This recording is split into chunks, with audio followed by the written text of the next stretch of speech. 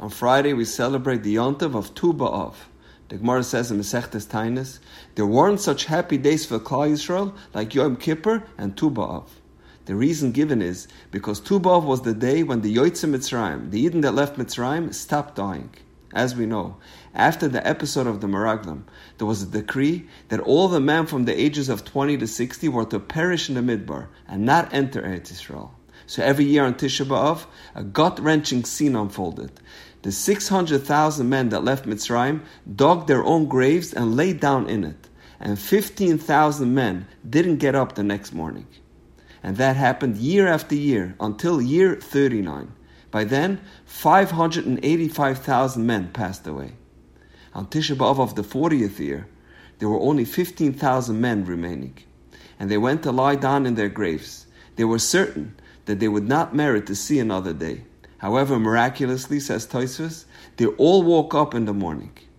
They thought they miscalculated the days of the new moon, so they continued their descent into their graves every night until the 15th day of Av. And on Tu B'Av, when they saw the full moon, they realized that Hashem had made an exception and let them live and be zoiche to enter Eretz Yisrael. So why were only these last 15,000 zoiche to survive?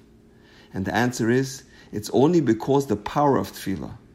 And we imagine the pain and the anguish when every Erev Tisha B'Av, every family had to say goodbye to their father or brother or son as they headed off to the cemetery, not knowing if they will be from this year's 15,000 that will not get up from their grave in the morning. Can we envision the depth of their tefillahs, that they should be spared for at least another year? However, the tefillahs of the first 39 years paled in comparison to the tefillah of the 40th year. Because every other year, while davening, in the back of their minds, they always know there's a very good chance that they will not be part of this year's 15,000. Even in the 39th year, when there were only 30,000 men left, there was still a 50% chance that they would survive. Psychologically, when one knows there's a chance, even a minor one, that he's not part of the decree, his tefillah lacks that desperation and urgency. However, on the 40th year, when there were only 15,000 remaining, they all knew the math and knew that they had sadly come to the end of the line.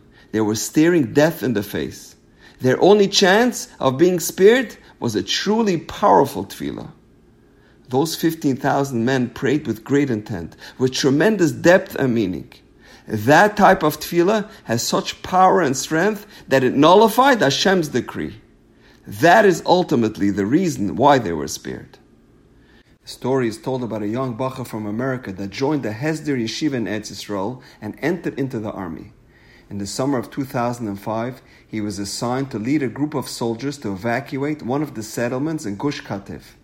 He begged to be released from that assignment, as he was totally opposed to the government's decision to remove the settlers from their homes, but he was ordered to do so anyway.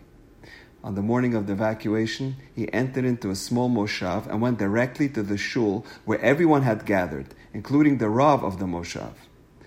After davening and crying together, both the Rav and the soldiers spoke to the crowd about the need to exit peacefully, so that the IDF wouldn't have to use force against their own people. With tears streaming down their faces, everyone exited the rear of the shul onto the buses, waiting to escort them from the only home they had ever known. The Rav and this soldier were the last ones to leave the shul. Before the soldier got onto the bus, he reached into his knapsack, took out a siddur, and wrote in that day's date. He then got down on his knees and with his bare hands started digging a hole into the ground. After a few minutes, he kissed the siddur, placed it into the ground, covered it up with dirt, and left. The Rav asked him, "Why did you bury your siddur in the ground?" He said, "Rabbi, I'm confident that one day Jews will return to Gush Katif. I don't know when, maybe in 10 years or 20 or 50 years. But one day, maybe a Jew will find the siddur and realize that Jews were here and left their hearts behind." And with that said, the soldier and the Rav embraced and together, arm in arm, got onto the bus and left Gush Katif. 11 months later, this soldier, now a high-ranking officer, received an order to enter Gaza under the cover of darkness and set up a headquarters from which the soldiers would be sent for missions deep into Gaza. He and his men entered Gaza, proceeded to their assigned spot, and set up a headquarters tent. As soon as the sun came up, he looked around and all he saw was total destruction. Mountains of debris and devastation all around. He had no idea where he was. All of a sudden, he doesn't know what compelled him to do so. He dropped down to his knees and began to dig into the ground with his bare hands. After a few minutes, he felt something. As he reached in further, he pulled out a book. He opens it up and it's a siddur. But not just any siddur. His own siddur. The very same siddur that he had buried just 11 months earlier. He was in shock. His entire body began to tremble uncontrollably. He cries out, Hashem, why? What are you trying to tell me? Why are you handing me back my siddur? He called his father in New York and told him, please call our Rav and tell him what happened to me and ask him for an explanation. The Rav was overcome with emotion. He said, I'm not on the level required to even begin to understand the meaning of this incident. And what HaKadosh Baruch Hu was telling your son. Tell him to go to Bnei Brak to the Gadol Adar Reb Chaim Kanievsky. Maybe he can answer him. The Rav arranged a private visit for him on Motzei Shabbos. The young man told Reb Chaim the story. Reb Chaim asked him, what did you do to prevent the expulsion from Gaza? The soldier told him, I davened constantly and pleaded with my superiors to ignore the government's directives, but all to no avail. And on the day of the expulsion, what did you do? Nothing. What could I do? It was all over. Reb Chaim told him, even as you boarded the bus, you should have continued to daven. Who knows what HaKadosh Baruch Hu would have done if you didn't stop davening. But instead, you chose to stop davening and bury your siddur in the ground. In your mind, it was over. But Hashem is telling you, it's never over. Here's your siddur. Continue davening. Pour your heart out again, and you'll see incredible results. What a lesson in tefillah. Sometimes we daven and we don't see results. And inevitably, we give up hope and stop davening. We lose faith in our tefillahs.